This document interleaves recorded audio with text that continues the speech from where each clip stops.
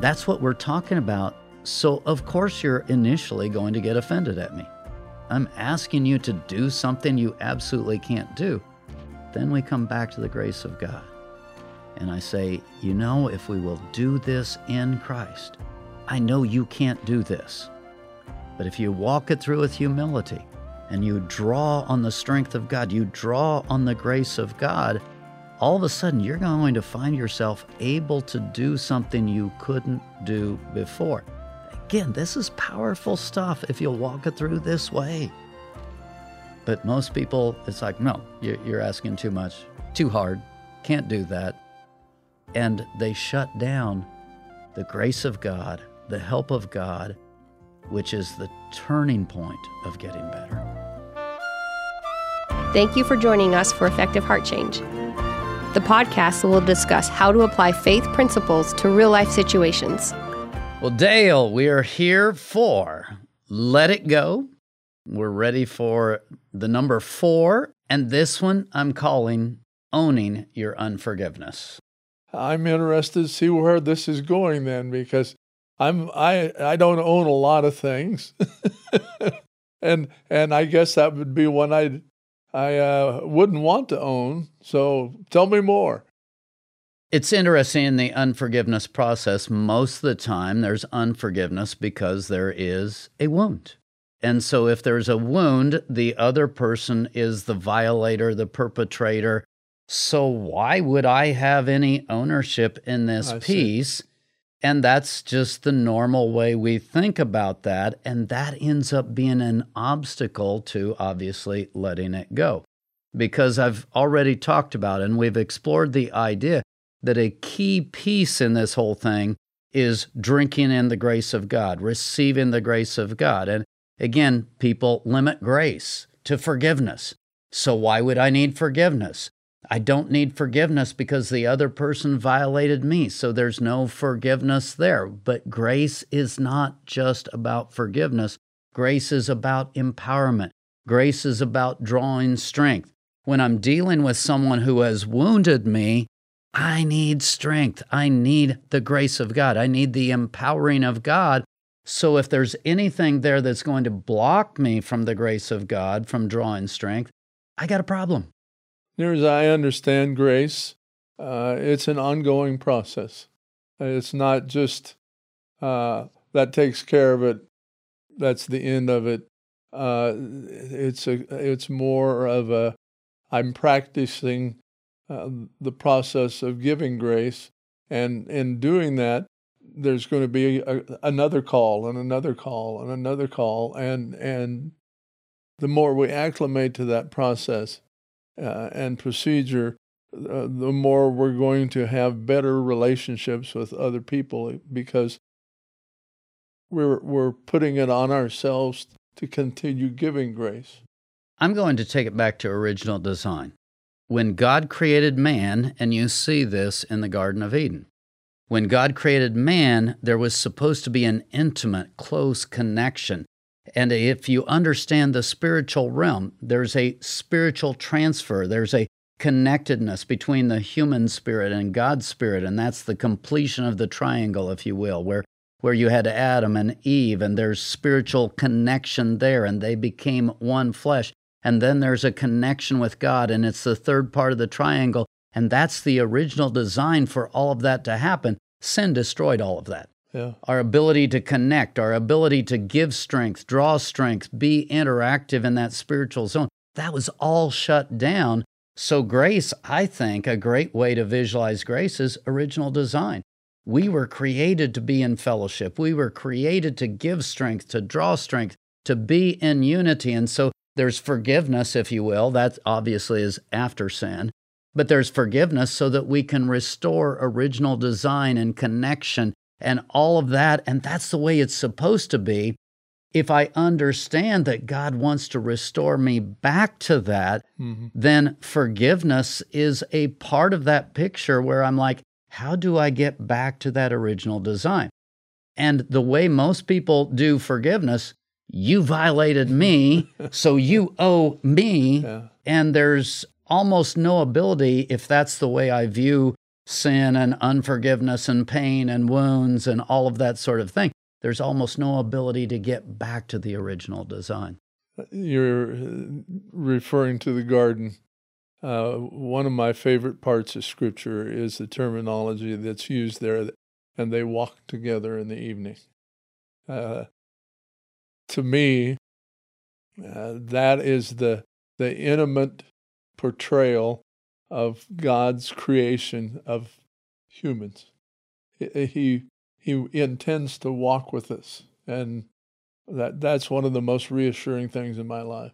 And Adam knew it, because once he sinned, what was he doing? He and Eve both, they were hiding, and they were there. They knew he was coming. They knew that connection was coming. They expected it. It was their normal life. So all of a sudden, I'm trying to make this compensating response for the fact that I've messed up, and now I know that I'm naked, and now I'm ashamed, and so we're hiding out. All of a sudden, what had been precious to them and was really good to them now is like this liability of, oh no, what do I do now? And we're still covering up. And we're still covering we're up. Still in the process of covering up the things that we know that don't please God. Isn't that interesting? Now, if you go back to one of the first things that we talked about that was a real blockage to my forgiveness is the way I believe about me. The number one is the number one enemy. In other words, my natural tendencies. And then we talked about the idea of God, and our view of God really breaks that down. Well, then we get here. There's another tendency that is just really hard until I begin to see my part in how this is breaking down and own my part. I'm not going to be able to get better. Now, again, I've got to emphasize this, because I'm not saying that, I'm sinning, so to speak, or I'm doing something wrong, because generally, if forgiveness needs to happen, the other person has wounded me. So we're not talking a normal kind of repentance here. We're not talking a normal thing, but what we are talking about is me getting back into a place where I can receive the grace of God. If I don't move there, then I won't have the strength to forgive and to walk this process out. So we need to recognize, we need to come to an understanding that this is where we're at, and that's what we're talking about, that is the process of realizing that I'm holding on to this negativity, and that recognition will allow us to take a step back and maybe do something about it in a positive sense. I did an entire video series. There's 10 different segments in that video series called Making Room for God. And the whole thesis behind Making Room for God is that God comes to those who make room for Him. So if I'm harboring unforgiveness, I'm literally choosing to distance my relationship with God because I have this other piece of woundedness. I'm choosing my woundedness over God. That's a pretty staggering thought. Kind of goes back to the walking with God again, because when we realize that we're in unforgiveness, our desire should be that I want to walk with God, and that should be that all the time.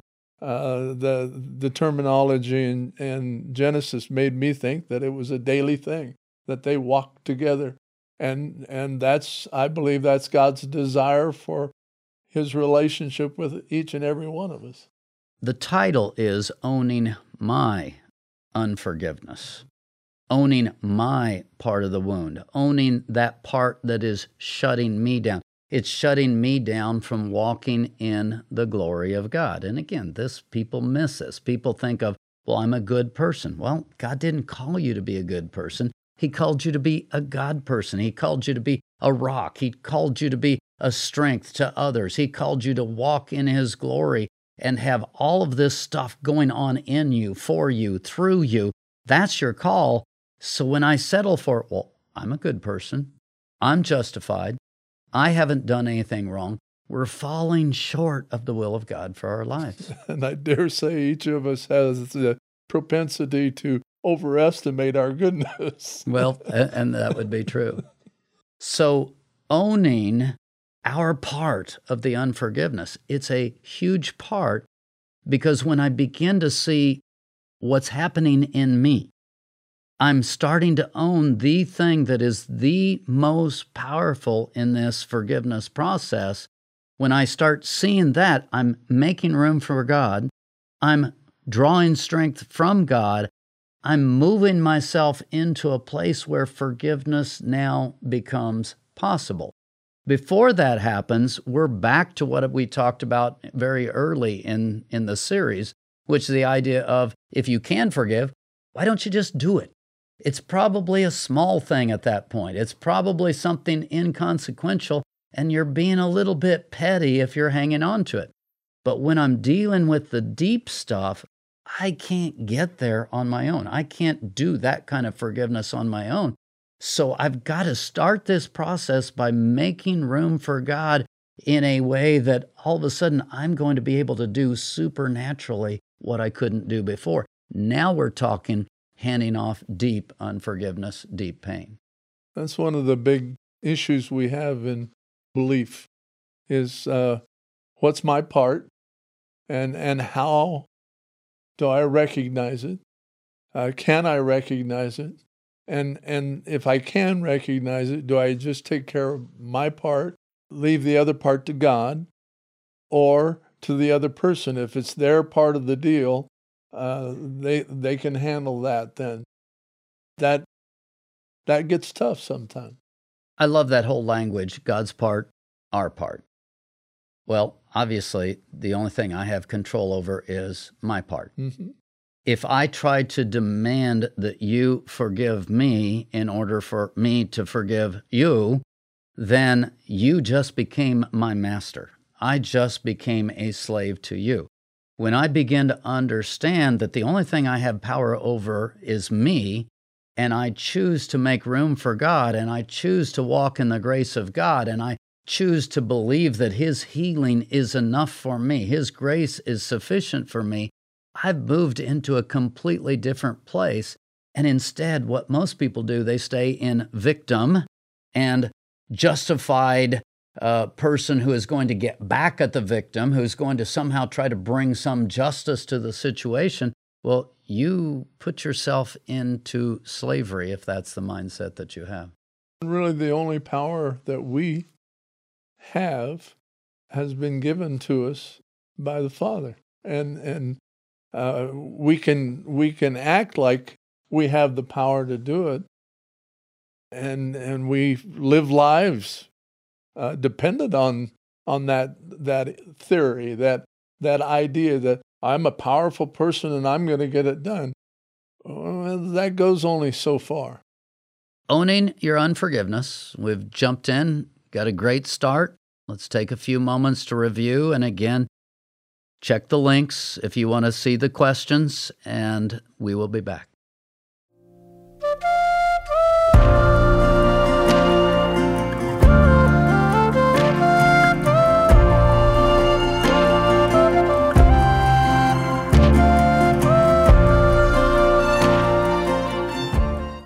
Well, we're talking today about owning our unforgiveness, and we don't like to think about that in woundedness because we prefer to make it about the other person. But I've talked a lot about the grace of God and drinking in the grace of God, drinking in the strength of God so that I can live in the glory of God. This is the kind of language that we're doing. If you're going to aim high, this is what you have to do. And instead, we play the victim, but if I'm making grace the priority, then I begin to understand something that I will call, let's just start with wasted time. Think about that. How much time, how much energy, how much emotional capital do we put into a particular situation?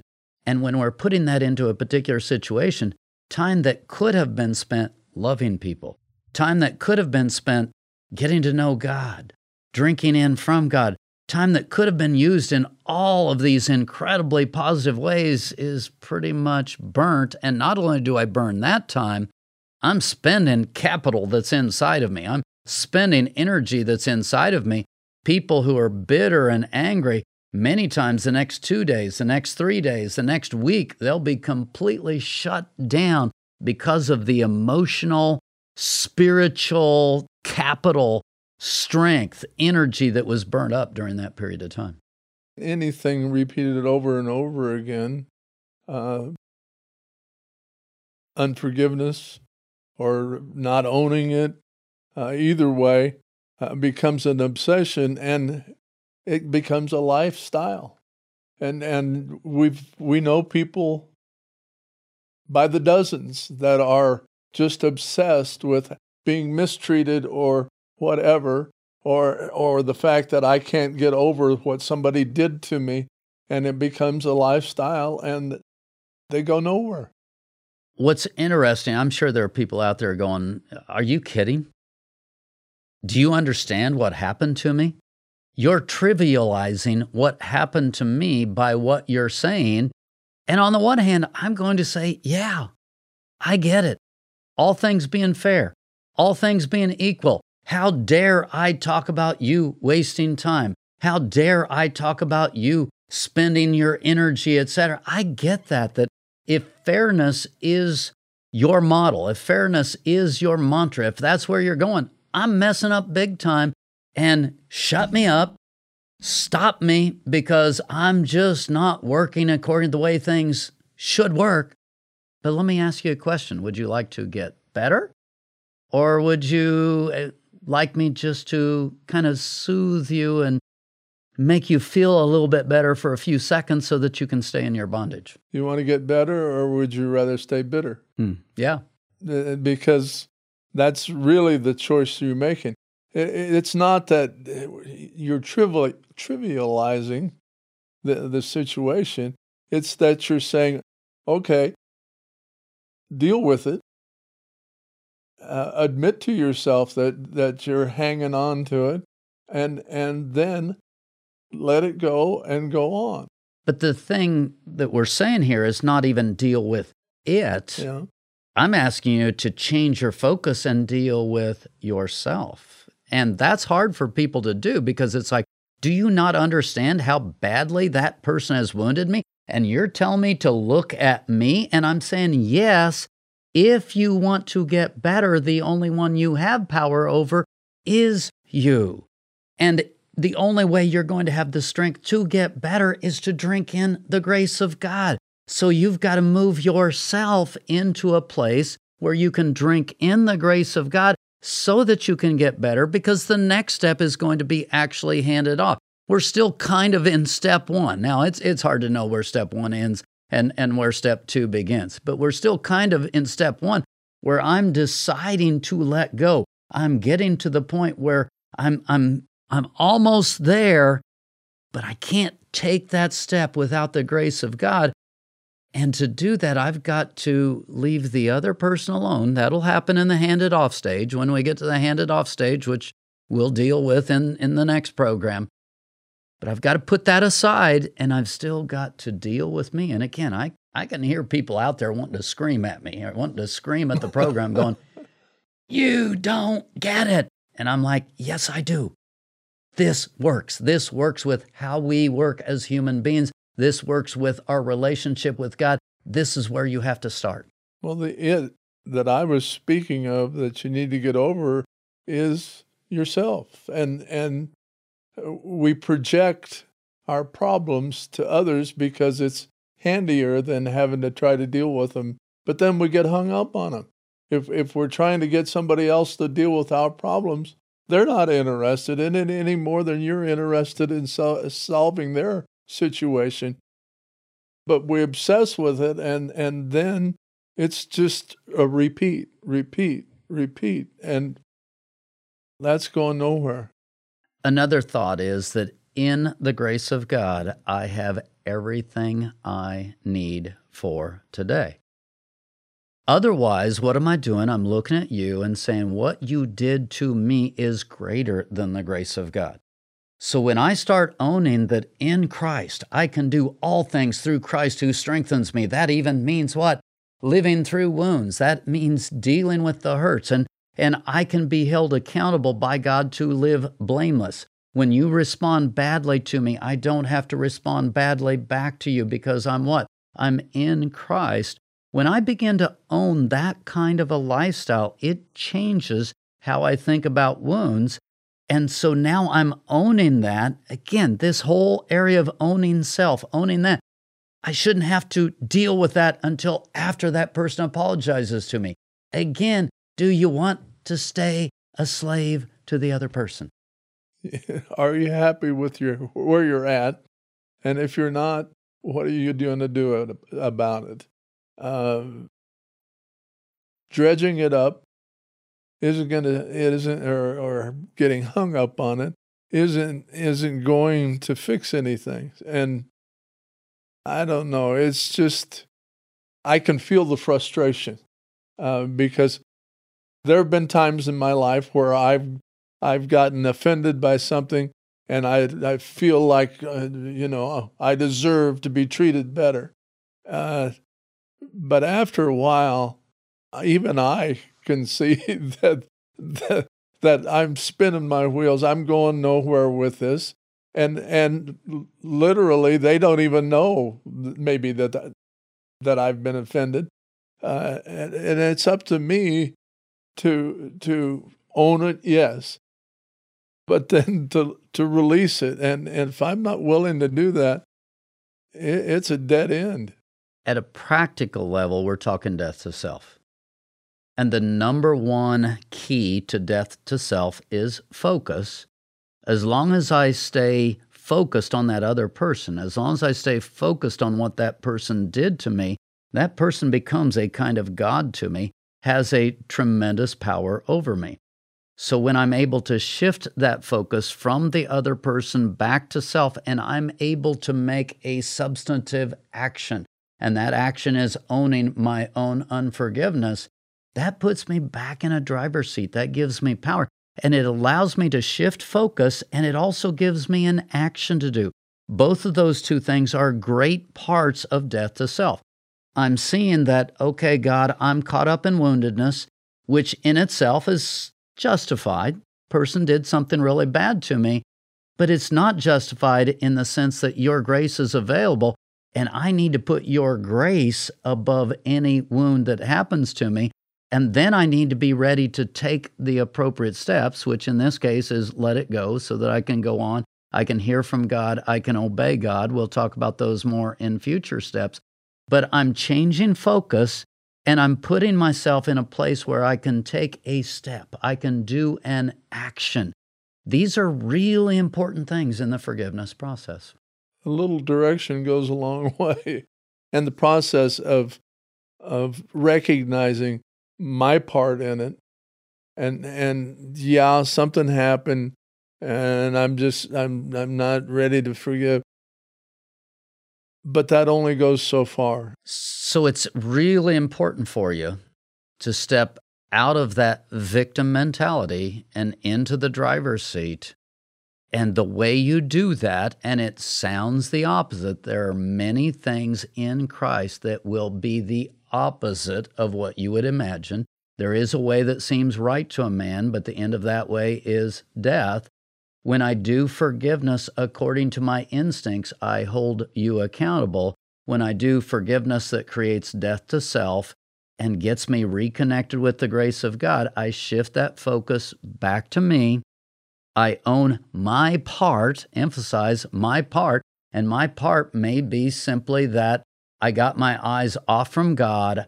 I let you become the center in a way that you became God, so I'm going to come back here and I'm going to own the fact that I went into victim mentality. I'm going to own the fact that I spent time and energy in bitterness and unforgiveness, and I stop and I wait and I take that, and that repentance piece, which most people don't believe should even be there. That repentance piece is one of the most powerful things you can do to move towards So forgiveness. You're holding on to unforgiveness, and you need to ask forgiveness for holding on to the unforgiveness. Yeah. It sounds crazy, No, but it's a powerful tool.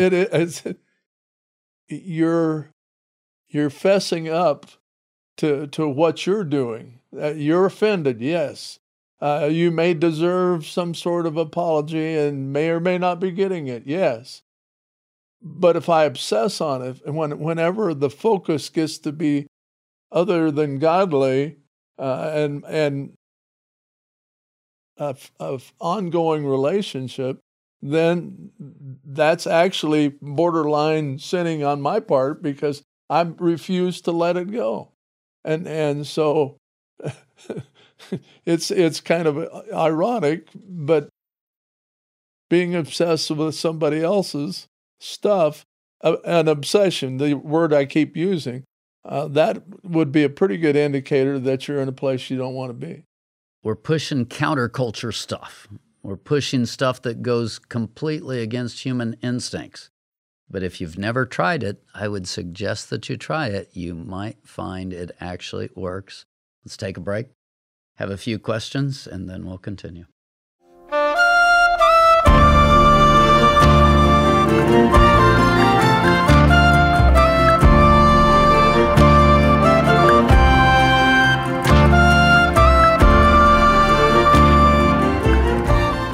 And we're back, and I want to bring up some situations. I've dealt with some very intense situations where maybe even a father killed a mother, or you have children killed, or you have et cetera, where there's like deep levels of woundedness.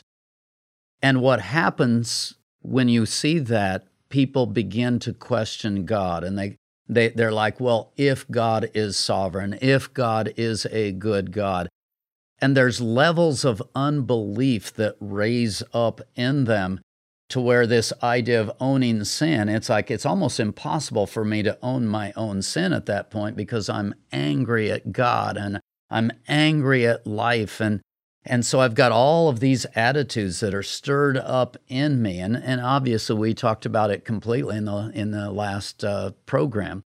You've got all these attitudes. Well, somewhere along the line, if I don't see those things, I'm angry at God, I'm angry at life. If I don't see those kinds of things and own those kind of things, it's the same song, second verse. I understand it's very, very similar. But how in the world can I get to the place where I'm going to drink in the grace of God and receive the strength I need in order to get better? The word that comes to me is bitterness. I know lots of bitter people, and some of them have been true believers for much of their life, and then an event or something happens like a murder or something like that in the family, or a divorce. The idea of abandonment, one way or another, loss of life, loss of a relationship, and they get bitter to the point that there's nothing good. God's not good. He failed me. How did he let me get that happen in my life, and the whole thing? So that bitterness gets to be an all-consuming part of life, and to me that's the really sad part of this whole idea, is that we can have an event and be holding on to that hurt so much that it just dominates everything. When I work with really deep situations like that, I almost always start with Cain and Abel. And I go back to that idea that there was God right there in the garden, and I believe it's Jesus. And, was it the Father, was it Jesus? But I believe it's Jesus right there in the garden saying to Cain, don't do it. Mm-hmm. And it's so important to get that image, because you've got to get across to people not everything that happens is the will of God. The will of God is that all men would be saved. We know that not everybody's going to be saved. We know that not everybody's going to turn back to Christ and do good things. And so you can have a sovereign God who has created free will, who, because free will is created, there are going to be things that happen that God doesn't want to happen. But the will of God is that we get connected to Him. We become a force for good. We become a part of His love, and we're living out that love. And so we're bringing healing. We're bringing reconciliation. We're that positive force. Well, if I'm caught up in unforgiveness, I have unbelief towards God. I'm angry. I stay in my bitterness, and I'm going to burn energy that I shouldn't be burning. And here's the other part, not able to be that force for good. I'm not able to be that extension of His kingdom. I'm completely missing my calling and my purpose. And when I'm missing my calling and purpose, then life gets empty, life gets vain. Now I'm really frustrated. Not only am I getting hurt, not only am I getting wounded, but there's no meaning to life. There's no purpose to life. Do you hear how badly this thing compounds? And it compounds really partially because of my unbelief towards God, which came out of all of this stuff of woundedness and stuff. I mean, do you hear how tightly this package ties back together? I see it started out as a little slight avalanche, and pretty soon your life is cascading out of control. And personally, I don't want to live there. Don't want that to be what I put into the life or into other people. I don't want it to be what I offer other people.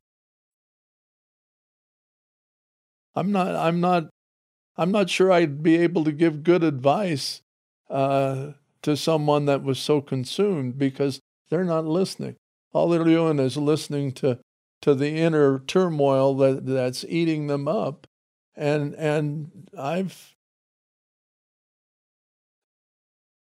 it's not that I wouldn't want to help, but a person has to be able to at least receive some sort of picture of what a mess they're in.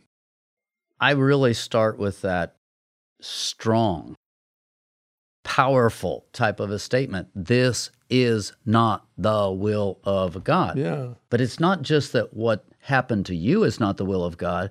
Your response right now is not the will of God, because you're actually just causing this thing to be perpetuated. You're becoming a part of the problem and not part of the solution. So can we put the wound away for a little bit? Can we push that off? Because if I can get you to own your part of it and begin to drink in the life of God, then I can get to the point where I can hear from God. I can know what steps I need to take. I can get cleansed. I can be in a better place. Now I can step into purpose. See, all of this is one package, and we make it about, it's just a wound. And then let me take it one step farther. We repent not just for a specific action, but we repent in this whole idea of character, if you will. I mean, this ends up being really, really important. It wasn't just a wound that went on back and forth between you and I, but it's about the will of God being done. It's about the purpose of God being completed. And part of it, if you wound me and I'm able to forgive, there's a chance that I'm growing a character of God where I'm going to go into the next situation that's even more difficult, and I'm able to be life. And when I start owning that bigger character picture, that this isn't just about something that happened between you and I, this is about the will of God, this is about the purpose of God, this is about me growing up in the character of God. When I see differently and I think differently, forgiveness takes on a completely different picture. And the question is, who's God? Who's going to be the God? Am I going to make you God over my life, or vice versa? Or are we actually going to have a relationship with the real God, and in the process come together on some sort of agreement? God has a will for your life. He has a will for my life. And most of the time, wounds bring to the surface places in me that need to be surrendered to God, need to grow up in Christ so that I can be strong in the midst of ugly and difficult situations. When that will of God is being done, it's incredibly powerful, and it brings an authority to our lives to love people that is way beyond if we're over here worried about keeping score and who did what and who said what. until I'm at the point where people can curse at me and swear at me and they can say evil things about me, I'm not walking in the fullness of His love the way God would want me to walk in that. And again, all of this is hard because I'm taking ownership now at a completely different level, but taking this kind of ownership sets me up to receive the grace of God, moves me into a place where I can forgive. You're no longer my God. Look at all of the outcomes that come out of this kind of ownership. So let me ask you a question. If God, His will for my life, He has a will for my life and a will for your life, are those wills, His will, conflicting?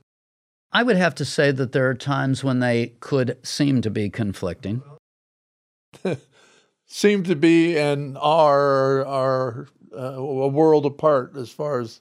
I believe that the number one will of God for you and for me is that we would be transformed into the image of Christ. Okay. So if there's something going on between you and me, there is something in your character, there's something in my character, there's something in your decisions, in your actions, my decisions, my actions, that is not conforming to the will of God. We're not walking in the fullness of the love of God. When you brought up the idea of conflicting, and I said seem to be, there are times when God has you on a specific mission. God has me on a specific mission. So the priorities God has for you don't fit with the priorities God has for me. And you see that in Acts chapter 16, where Paul and Barnabas, they were in huge conflict, and I think the will of God was to create two mission teams so that we're now going out to two places, and He used conflict to do that. There seemed to be a conflict. There seemed to be a problem. It ended up not really being a problem. I believe the will of God was done. So there's times when there's conflict because of what God's spoken to you and what He's spoken to me, and we're not in agreement, and et cetera. Sometimes we need to step back, think creatively, hear what God's saying, and all of a sudden things go away. That's interesting. I'm not sure that, well, I am sure that I'm not in full agreement with that, but that's fine. To me, God's will, I see the individual part of it, but I also see a collective part of it. And in that sense, it makes more sense to me that His will is His will and it's for the best. And if we get into, He's a no respecter of persons comes to mind. And that one always kind of gave me a little willies too, because what do you mean is no respect? What it means is that he doesn't play favorites. And so my belief is that we receive the same goodwill of God. He wants the best for all of us. Now, is that different at every situation? I'm not God, so I have no idea if it's different in every situation. But what I do see is that if I believe in a God of love and wants the best for His creation, and I do, then it's about, He's not playing favorites. He's not going to give somebody a different opportunity. Where does most woundedness, unforgiveness come from? It comes from conflicts. It comes from differing missions, differing callings. At least this is what I believe. And so you've got something that you feel like is important. I've got something that I feel like is important. Those things clash. Then you begin to respond in a way that's insecure or controlling or whatever. I respond in a way that's insecure or controlling. You begin to accelerate that. That's where wounds come from. And so you have natural things where God told Abraham to leave his family. You've got that separation period. There's pain there. There's woundedness there. You've got the separation between Abraham and Lot and the quarrels that were going on there. There are times when the greater purpose of God requires an action that changes relationships that's painful, and we don't want to do that. And so sometimes, you've got this bigger will of God that's being played out in ways that creates complexity. I don't know what else to say. And so it's easy for us to get offended when actually, if we're able to step back and see it, it's like, oh, the will of God is being done here in the basics. There's pain involved, but we don't do pain well. And so then we translate pain to God's a bad God, or you're a bad person, or all kinds of blame and all kinds of things like that. I like to think I've got a pretty good grip on things. But I'm simplistic, and I think that's one of the situations that we get into in living is we're trying to comprehend something that's so far beyond our comprehension that it's folly. I mean, it's crazy, and so when I've trying to build this little framework that I'm sort of I'm not comfortable, but I'm okay with, and then I'm put in a position to consider something differently. It takes me a while to process the whole thing. Let's simplify. I'm giving you all kinds of complexities. I'm giving you complexities about Paul and Abraham and et cetera, and what if and maybe this the will of God. Let's just simplify and let's go back to the woundedness, forgiveness situation, where I actually don't have to know and understand everything God is doing. I don't have to understand the purposes. If I'm actually going to get better and I'm going to simplify, I step back and number one, I believe there's a sovereign God who has a purpose, that He's working it out, and I don't have to understand that purpose in order to trust Him. And so I get to the point of trusting a sovereign God. That's really important. And then I get back to understanding I quit trusting God. I began to ask questions. I turned bitter towards God. I turned bitter towards people. I became distrusting. And when that's flowing through me, I can't get better. And so I step back, I start paying attention to what's flowing through me, and I put away what you've done to me. I put away all of that, and I start looking at me and owning my own stuff. Now we're down to simplicity, and that's a huge, huge step in the forgiveness process that most people never even think about, and many times they're not willing to take. If you confront them in that area, they flat get offended. But you're throwing away the most powerful tool you have towards getting better. Well, you've just described how I feel, is that because I believe in God, and He is my creator, and He desires the best for you, me, and everyone else. I can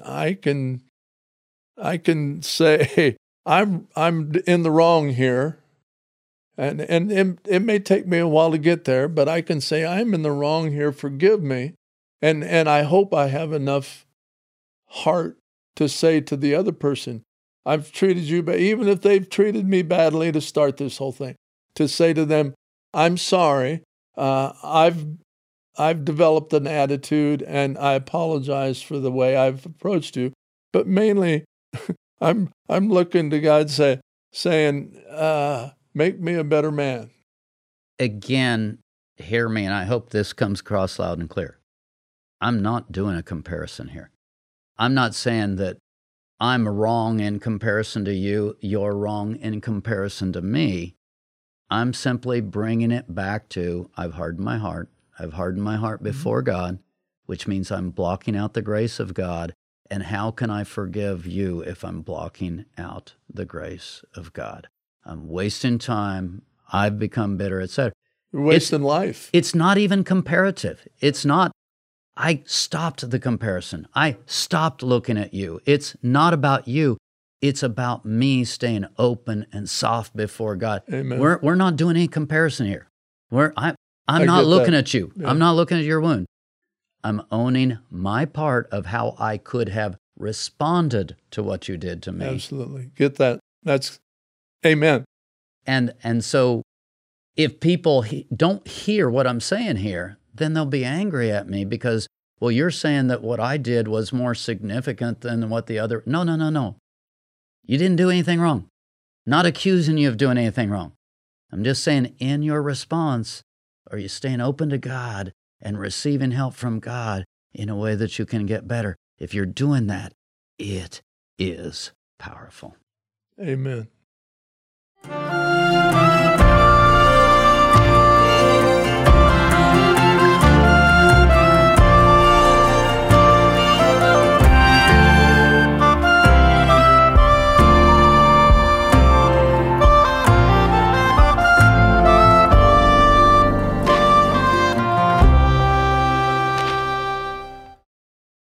I think that's the reaction you're going to get out of a listener if you don't do what we did, because to me it's confusing. I'm holding on to unforgiveness, and that's why I stumbled around, because it wasn't clear. But I think what ended up between us at the end will shed light on that part that is hard to understand, because I was having trouble following where you were going, and was finally able to verbalize a little bit of it to the point with the way you answered there at the end. I hope what it does for others, what it did for me, then it kind of cleared it up. Because I struggled all the way through that one. But in the end, I thought that the last part of that will be valuable to anybody that was having trouble following it.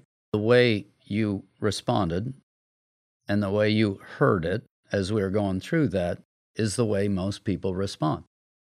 And that actually does become a blockage to people getting better. It's the instinctive human response. And if you go back to our enemy number one, our instinctive reactions, enemy number two, our view of God, this one kind of combines those two together, where I'm taking ownership for something that's not my fault. Seriously? And no, it's not your fault in terms of the incident. It's not your fault in terms of what happened between you and the other person. But God still holds you accountable for how you're responding to Him in the situation and through the situation, because He can and will work in your life to help you overcome and break through this thing. But if I'm not doing that, if I'm not doing that with God, I've lost the most important tool that I have. It's where you're taking it.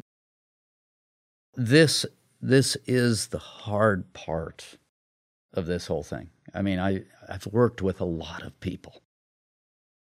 And this is so important and so powerful in terms of working with people. And they get to this point of being offended at me when we get to this point. It's the normal human response. And when people trust me enough to help them walk through this, it's unbelievably transformative. If they don't trust me enough, then they get offended at me instead, and they go deeper and deeper and deeper into their mess, and it's just ugly. And by comparison, what typically happens when people are doing, they come along at a human level and they try to soothe the person. They try to make the person feel better about, well, your actions were good, or etc. that doesn't make room for God and for the grace of God the way this ownership piece does. And it's not owning what's not you. It's not owning that you even necessarily even responded badly to the person. It's owning my current situation with God in a way that I can draw strength from God so that I can deal with a bad situation. So owning unforgiveness is the process of going wherever that offense has taken me. The idea is that instead of making it an issue with the person that's offended me, they have to decide whether they're going to do something about whatever offended me. But my part in that is how I receive it, where I go with it. And I don't want to major in unforgiveness, but I don't want to obsess to the point where my unforgiveness becomes my issue. My premise, my starting point, my solid foundation is that the grace of God is enough for me and for me to live. Because I believe that, I, in essence, don't give you the power to be my king and to be my Lord. Because I believe that, now I have to own my responses.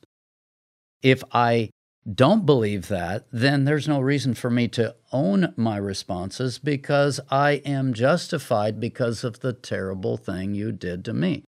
But if you believe the Word of God and you believe what God says about His grace is sufficient, then I have to own my response to the situation.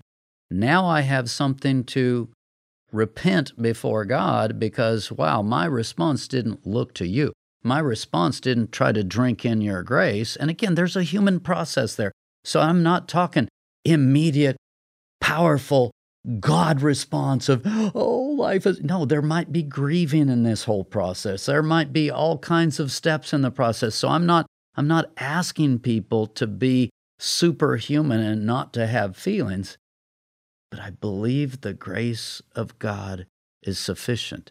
And because I believe that, when I look back and go, wow, I kind of pushed God away. I became angry. I became bitter. I didn't grieve this. Later on, we'll talk about just handing off pain and the process of handing off pain. I didn't grieve this the way God wanted me to grieve this. It's not about me instantly being super spiritual person that's better. It's about me walking it out the way God wants me to walk it out. Do your part. Do your part. Yeah. It's such an interesting dynamic because we tend to think too highly of ourselves, too whatever about others, and then, oh yeah, and God. And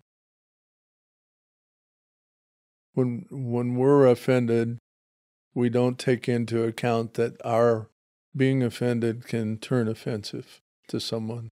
As you were listening to me, I could hear a lot of how people respond to me at times. You're thinking that I'm asking for this superhuman, super spiritual response. I'm not. That's not even in my mindset.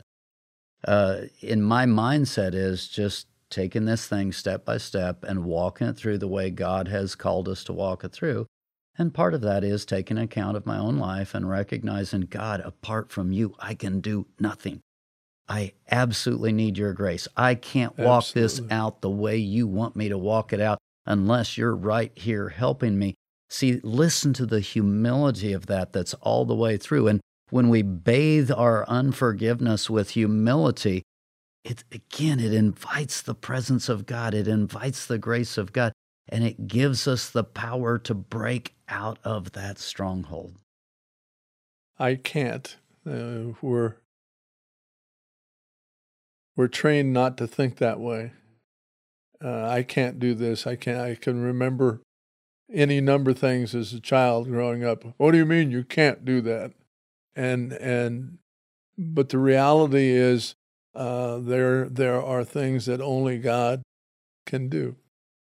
And when I was talking earlier about I'm simple, that's my aim, is to be simple in that understanding that there are things that only God can do, and there's things that I can do.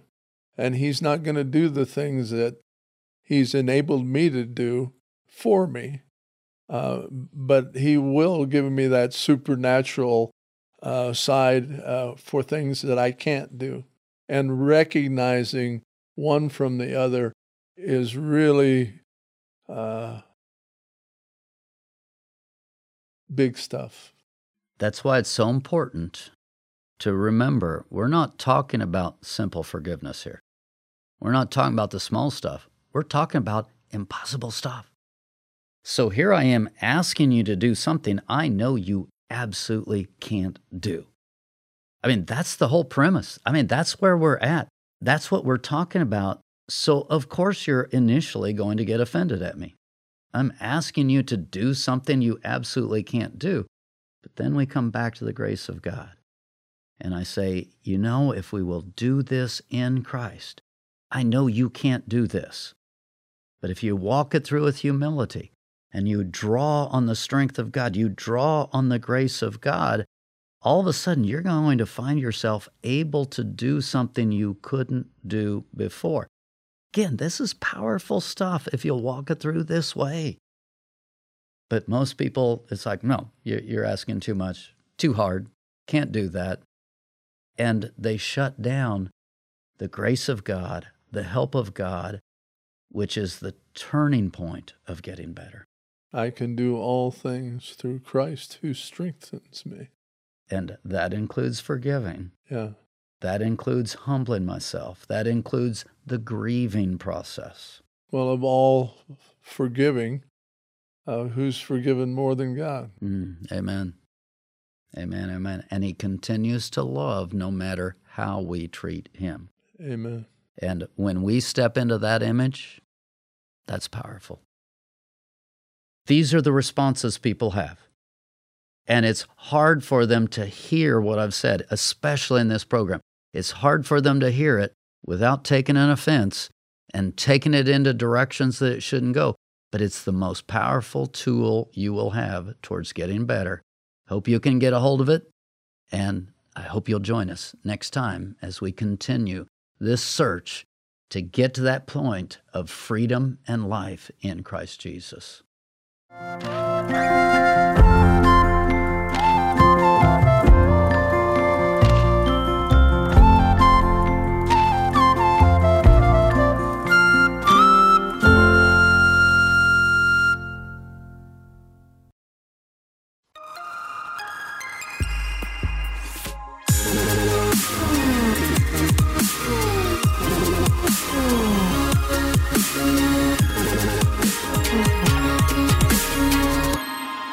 Video production, editing, and audio by Matthew.